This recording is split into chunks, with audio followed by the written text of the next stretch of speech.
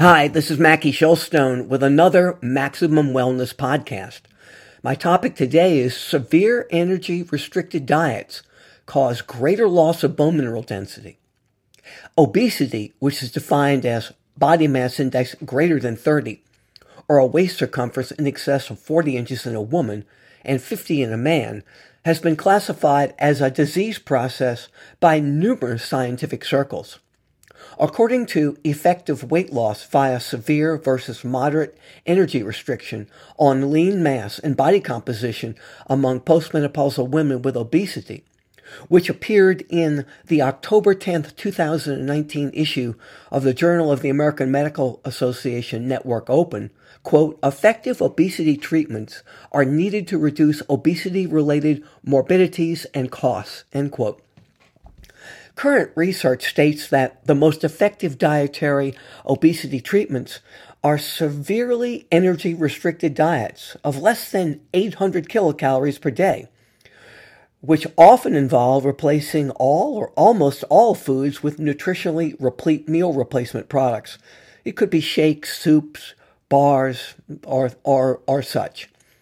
One issue, especially in women, is the potential for bone loss during severe energy-restricted dieting, according to the study researchers put together from Australia. In addition, severe energy restriction may also cause the potential for lean mass loss, that's muscle loss, compared with moderate energy restriction. And when that happens, your metabolic rate can slow down. These Australian researchers designed what's called the type of energy manipulation for promoting optimal metabolic health and body composition in obesity. It's known as the TEMPO diet trial, which was a 12-month, single-center, randomized clinical trial that incorporated a total of 101 postmenopausal women aged 45 to 65 years of age, with a body mass index calculated as your weight in kilograms divided by your height in meters squared, from 30 to 40, who were at least 5 years after menopause, had fewer than 3 hours of structured physical activity per week as the criteria. The intervention included participants who were randomized to either 12 months of moderate energy restriction, that's a reduction of 25 to 35%, with a food diet-based diet, or 4 months of severe energy restriction. That's a reduction of 65 to 75% of the calories, with a total meal replacement diet followed by moderate energy restriction for an additional 8 months.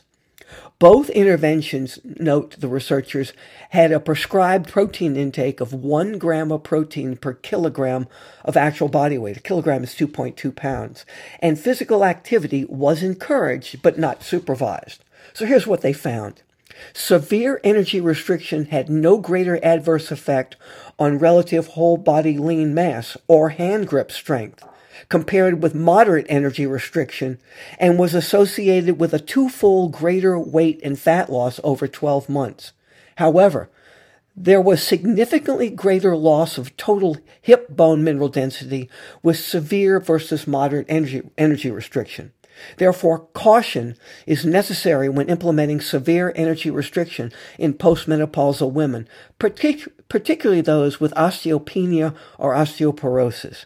So this is important information if you're postmenopausal and you're going to go on a moderate or severe energy restricted eating plan or meal replacement. Consult your diet. If you'd like more information about this, you can easily sign up for Mackie Mail on my website, Mackie, M-A-C-K-I-E, Shellstone, SHILSTONE.com. It comes out to over 35,000 people every week free of charge. Monday, you have discounts in my 5 GNC franchise locations in southern Louisiana.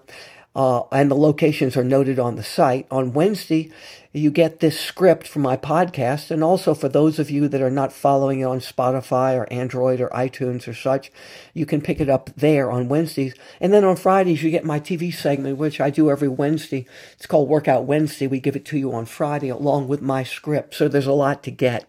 If you want to follow me on Facebook or Twitter, you can do it at Mackie Shellstone.